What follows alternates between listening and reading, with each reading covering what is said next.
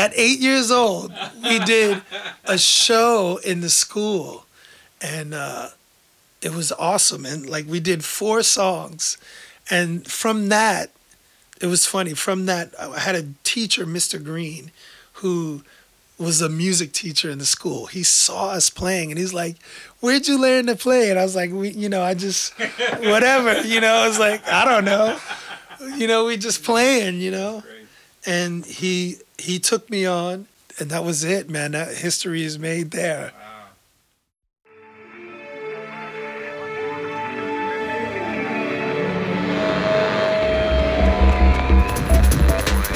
All right, let's do this.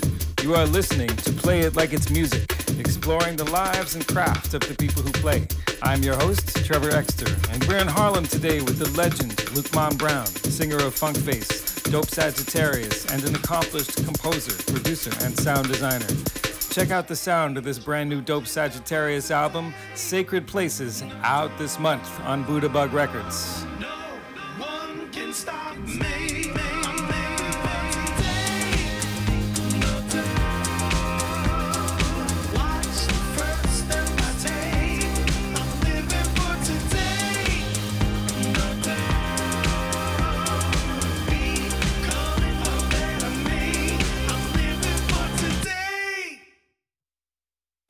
It's a little messy right now, but, I don't trust the studio that's not a little messy. These are some beautiful guitars. Are these? What kind of horns are these? Do you use these? Oh, these are bull horns from like a bull from steer. It's going to be on my costume. That's great. It's a part of my costume so that the horn gives it like this African warrior vibe kind of thing. Very intimidating. I know. I guess, yeah, it is. State your name and instrument. My name is Luqman Brown. I play guitar and a little trombone. Let's start by just describing what we see in front of us. Well, we got here my home studio. It's 2 screens, speakers, computer, everything in here. I got an isolation booth, microphone in there, some, equipment to start off. Sitting at a table, with the desk, got some keyboards over here, processor, sampler here, and subwoofer over there. We got guitars, trombone, tons of stuff, This Strat looks cool. Yeah, man, Is that a telly neck on the Strat? Yes, it's a Strat mix with the telly neck.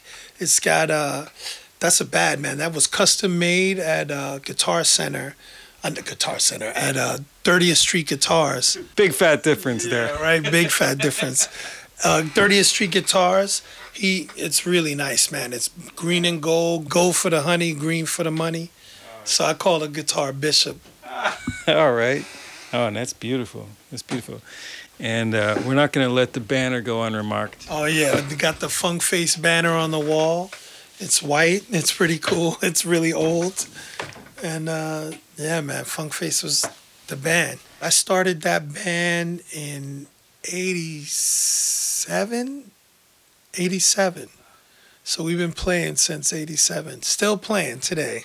I mean, at that time, I think we were like, there was a bridge between the old BRC and bands like that, and then we were like the new generation, and I think we came at a time, it was kind of perfect. There weren't many bands at that time in New York City, believe it or not, and when we did play, we played the right gigs. It was funny, man, but we never got famous, We played with everybody, toured all over the world, and just never got that push to go to the next level. Did you miss a period of acclimatizing, or were you happy to have the surprises and the momentum right away? I think that, I don't know, man. I don't think I would have had it any other way, Did I miss it? I guess I did. I don't know. I still feel like I'm trying to get there. I don't know. It's something that it has built really slow for me. Like, I know we were kind of famous on the scene, but I don't think too many people knew us outside of the East Coast. You know what I mean? Like, it could have been faster. Why do you play music? Wow. Oh, man. Why do I play music? Wow. I think I love it. One, for the love. You know, to play the guitar and jump around on stage and scream out loud. That's part of it. The creativity. And wow. I guess now it's for money. Yeah. You know? Tell me about the visual side, because I don't have that. I just try and like wear clean clothes to the gig. But you have a whole, like, that's really part of your statement, like how you put the whole thing together visually. I guess it's because of my dad, right? My dad is a playwright. He works in the theater. And whenever he's like doing one of his plays or something, he was, in costume. And Funkadelic was really the first band I'd really seen. So I thought that it's always been my way to dress up as funky as possible. You know, I always thought that look was what put the whole thing together. It's like a part of the package. You got your band, you got to dress funky as hell, and then you got to be able to play badass, That was what it was about, That's very succinct. Yeah, and I think the power of the band is in the look. You got to be able to play good too, but I think the look is really, really important. There's another band you got called Dope Sagittarius. Tell me a little bit about that. Well, Dope Sagittarius was, I needed to go solo.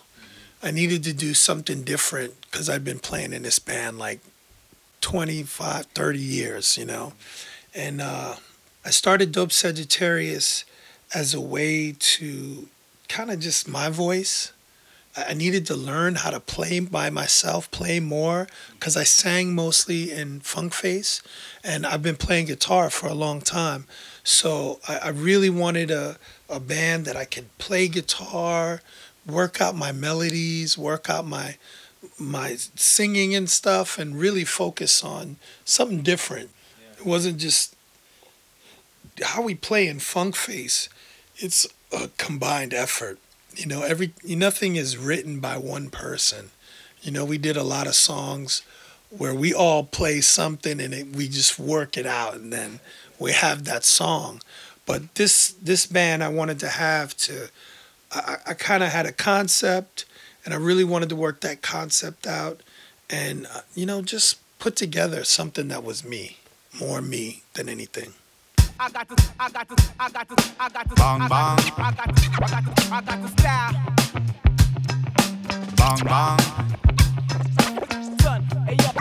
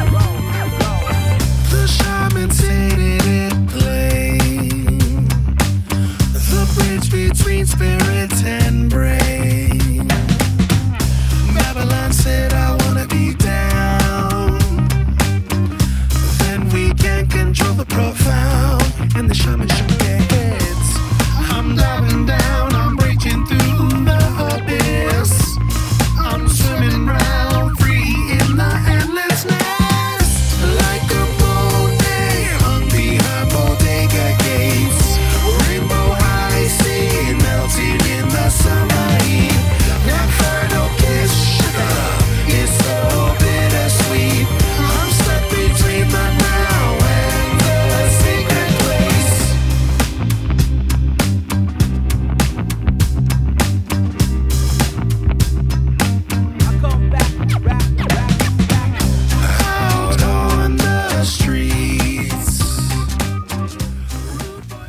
video is crazy. I know, right? I had this video done by this guy, Morgan Freeman. There's a white Morgan Freeman. And he was like do parties in the city. So he worked it out so that we could have the studios at YouTube Studios downtown. So it's like in that market on 14th Street.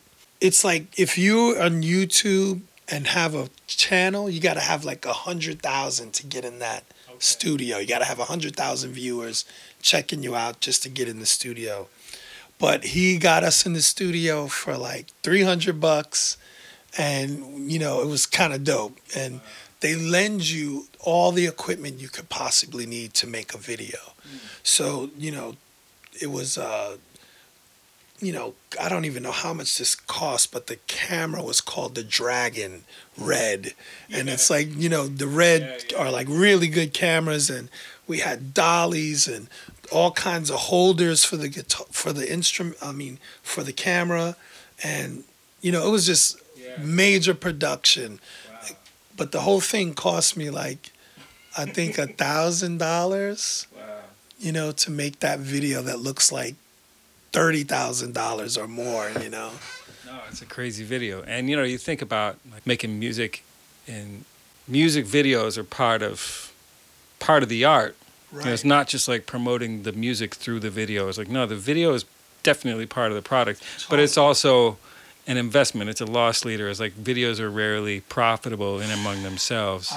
It's like kind of a necessary evil. It's amazing how much money I spend in the studio on all my equipment, and it's crazy. It's really crazy. And then you don't make any money off a video. You put it on there and then hope that people see it. You got to get it in rotation somewhere, constantly calling people to, put it on their site and all kinds of things. It's nuts. What was music like as an experience before you started playing? Whoa, it was everything for me. I was in church actually, and I couldn't understand anything. I was like really little. I was like 7 or 8, and we went to church. And the church, the choir, the preacher, everything was relatives. The whole choir was related to me. The preacher was related to me, and it was a family reunion. And my whole family, extended family, was in this church in North Carolina. And the preacher was my Uncle Lucius. The whole choir was made up of my family. And he was preaching to the choir, and then he said, let's forget all this preaching, let's sing some hymns. And he pulls out an electric guitar from behind the podium, and he's riffing on this guitar, and the drummer and the bass player, and I'm like, this is dope. And it was really like the first kind of chance I had to interact with any kind of music. So right in the deep end. Yeah, right in the deep end. And I was like, yo. And I was really young at that point. And after I heard them do that, my father took me when I was like 7 years old. He took me to the Apollo to see Funkadelic. So I saw a church band, and then I saw Funkadelic. It was like watching superheroes, like really like gods. And the cool thing was the church people, the church folks were, this was amazing to me. But then when I saw Funkadelic, all those capes, all those costumes, like they were like all dressed up like some kind of superhero for like their generation. It was insane, man. Yeah. Like I thought that was the coolest thing in the world. And Bootsy was in the band, and they did some of Bootsy's songs at that time, like Bootsy, hear you scream, Bootsy. And I was like, oh my God, like this is insane. Yeah. And I was hooked right there and then, and I was hooked. As far as the first physical time I played, I asked my parents, like right after that,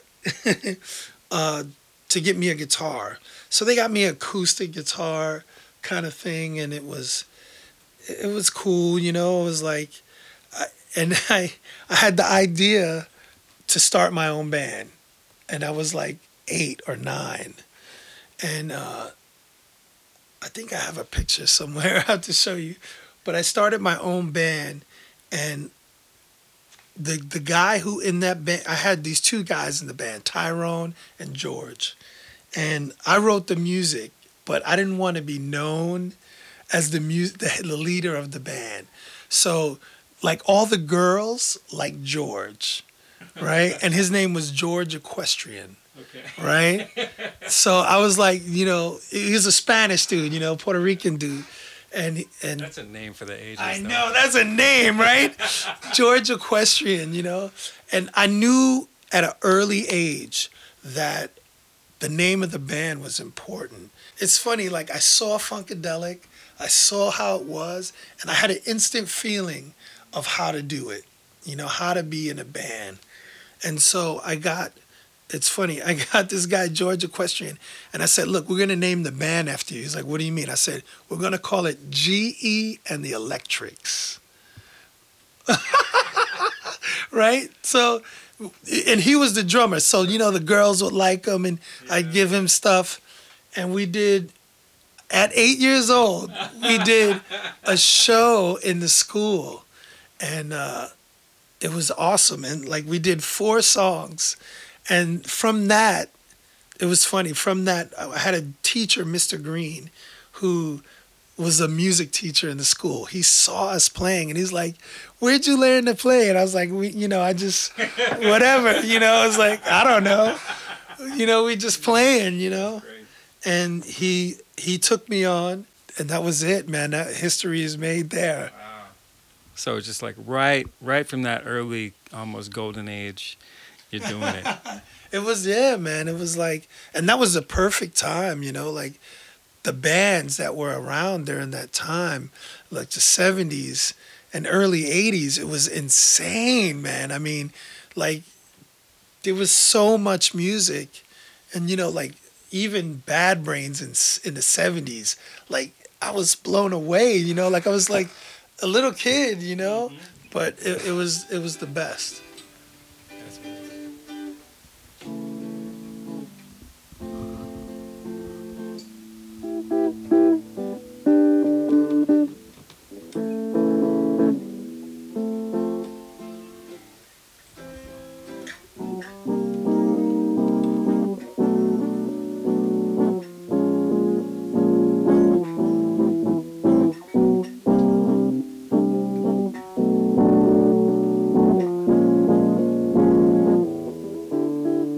It's you, how I grew, waiting next to you.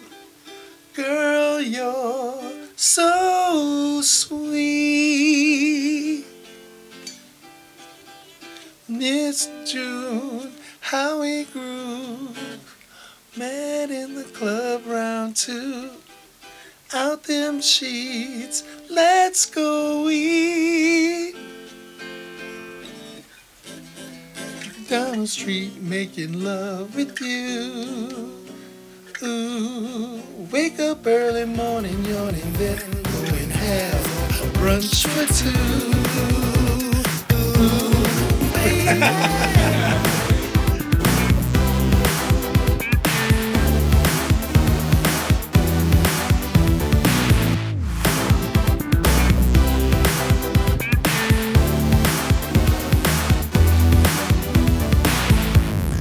Coming home late from the club with you.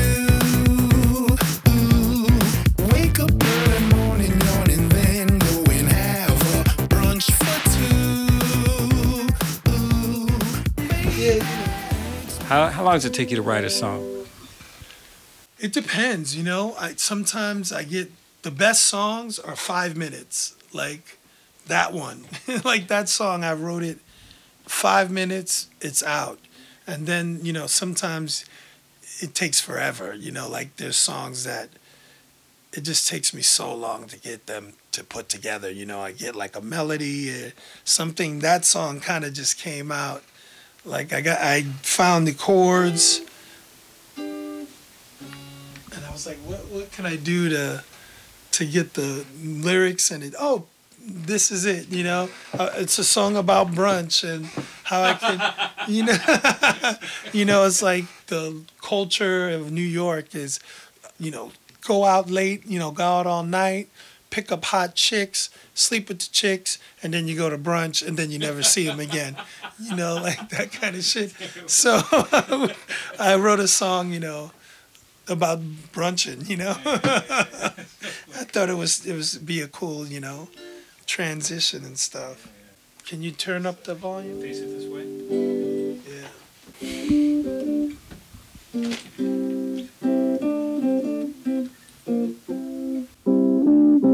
Don't you know, baby, how I feel?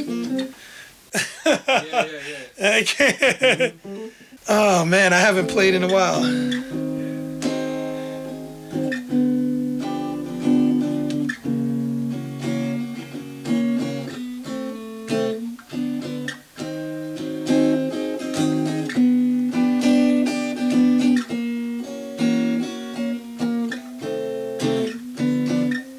How you feel when you feel the way I do for you. You know the way it is to me. I don't know. Your voice has all these great harmonics in it. Yeah, man, I love to sing, Without my voice, I am nothing, so. You said you started Funk Face in the 80s. How did that project emerge onto the scene? Can you take us back to there? Wow. I remember, it's really funny, man. Like, we started and got, like, famous right away, in the scene. I remember I joined the band, and we played 3 gigs, and it went for 3 gigs, and then we got blown up. Wow. So the first gig was in a loft, and it was like some stupid gig, and we played the the songs we played there were like ridiculous. It was not good at all. Then we had a girlfriend who was in NYU, and what she did was she booked the bands that came to play at Loeb Center, right? And she was like, anytime a band would come to play Loeb Center, she would get us to open. Okay. So the first band that opened was 24/7 Spies, and we opened for them. And believe it or not, after that gig, they got signed to a record deal at the Loeb Center. And I remember Jimmy was really cool, and those guys were really cool. And so that was the second gig that we played. We played that, and then the third gig we played at the Loeb Center was with Fishbone. And now Fishbone was really huge. So she got us to open up for them. So, and that was it. Like, we opened 2 times at the Loeb Center, and one with 24/7 Spies, the next with Fishbone. And that was it. Like, people were like, who are these guys? They're opening up for all these great big bands. Yeah. And so after that, we just started playing the scene. Like, 3 gigs, and it was over the course of 4 months. And then we started playing, we got good. And what we did was to come into New York, you had to open for us. Mm-hmm. So everybody, like, people were calling us to want to be down. And it was like weird, like the Mighty Boss Tones called, and then they opened for us. Then we actually opened up for Bad Brains, and then HR by himself. It was crazy. Like, then it just took off. And then we were playing all over the place, and like, we just kept at it. And then the next link that got us to a bigger level than that, we played for quite a few years. And I I think it was 5 years. And then Murphy's Law had this big party up in Boston. And we played at that party. And that was it. Like, we got everybody came to that party. People were like, it was like thousands of people. And it was like an outdoor thing. And it was our first outdoor thing. And it was really fun, man. It was kind of crazy, everybody wilding out, you know? And that was what blew us up. Those three instances gave us the name, you know? Those are good gigs to start out with. What separates the professional from the amateur? These days, not much. You got to think that the professional, wow, you know, the professional is doing it all the time, every day. They're practicing at home constantly, like me. They're constantly pushing, you know, to get more gigs, get around more. Like Ronnie Drayton, he's a professional in the utmost, because that's all he does is play guitar, and he travels the world like that. The amateur, they'll travel the world, but they don't do it for like life or blood. You know, they're strictly for the love. And, you know, sometimes they get picked up and then become professional. But yeah, I think that the professional is the one who constantly does it, and the hobbyist is, you know, one who does it, you know, on the weekends. I'm sitting here, you know, in my house before you came, and I'm thinking, like, what am I gonna do next? You know, like, I've done all this stuff, you know. I've had Funk Face has done it all.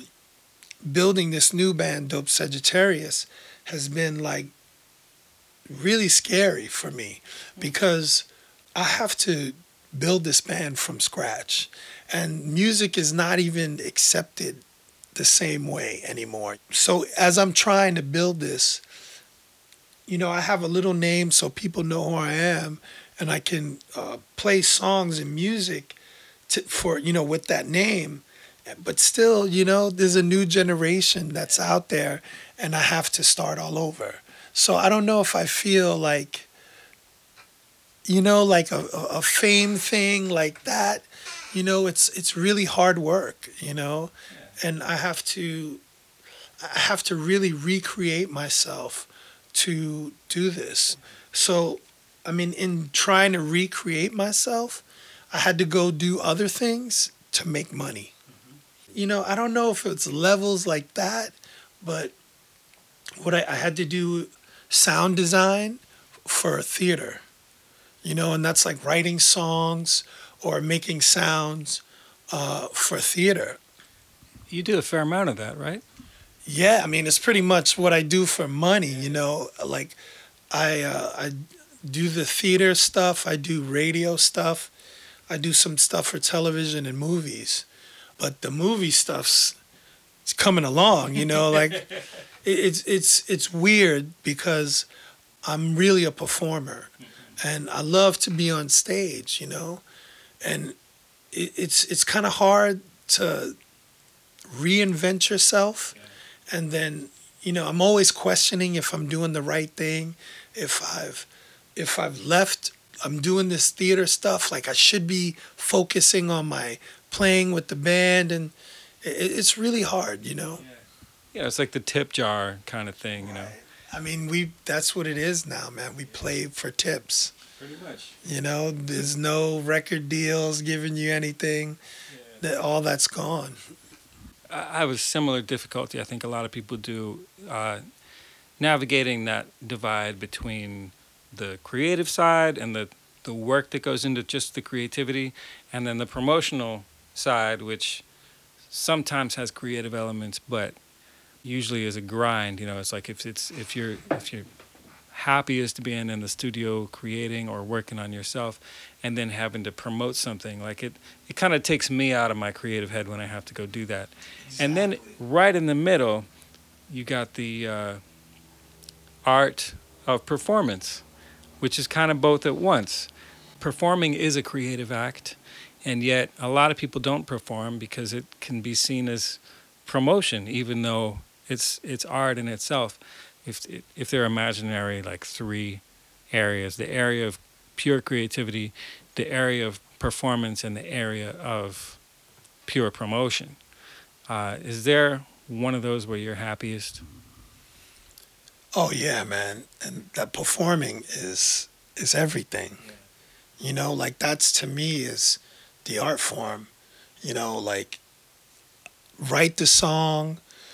I am an extremely good improviser. So like writing the songs, preparing them, going on stage, performing it, that's where it's at for me.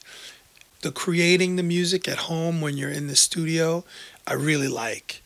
And it's fun, you know, like I can come up with lyrics right off the cuff or a riff. But I swear to you, man, that performing is it. And like I have this band, Dope Sagittarius, like is ready to perform, you know, like we get out, we can go. But I had a little issue, I had a little health issue and I haven't been able to perform all summer.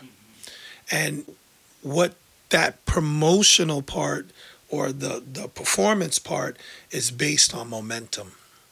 So once you're going, you got to keep it going, you know what I mean? And that I think it'll get back to where it is, you know, but you got to get the word out, you know, and like, that's all I know how to do. You know how to do it is to do the performance. Yeah. Wow.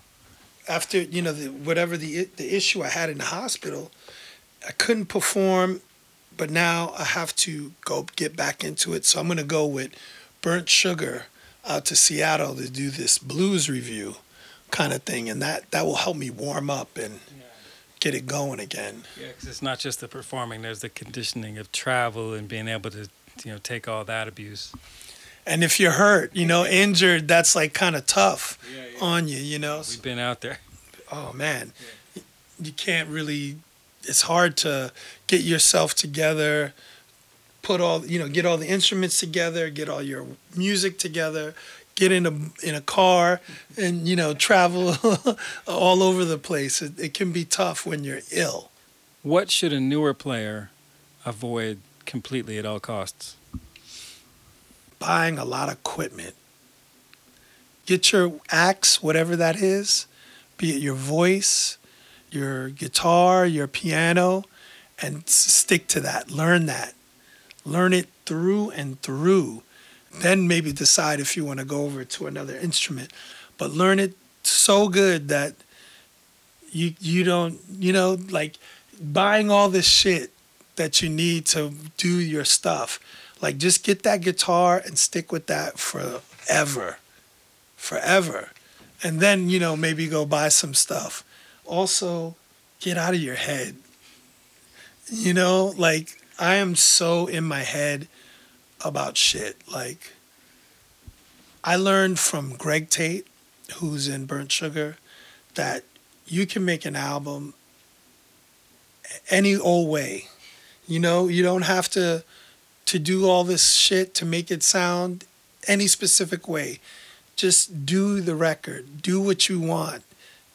Put it down. Just put it down on paper. Get out of your head.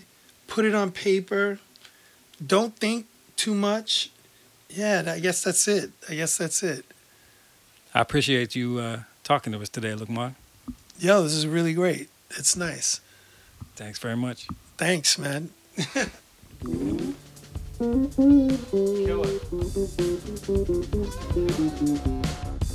All right, how about that? That was Luqman Brown. You can find him at luqmanbrown.nyc. That's LUQMAN Brown.nyc. His Twitter and Instagram handle is @DopeSagittarius. And you can also buy the album at dopesagittarius.com. Let's check some of it out. Black Empress of the Sun, shine your gold on everyone.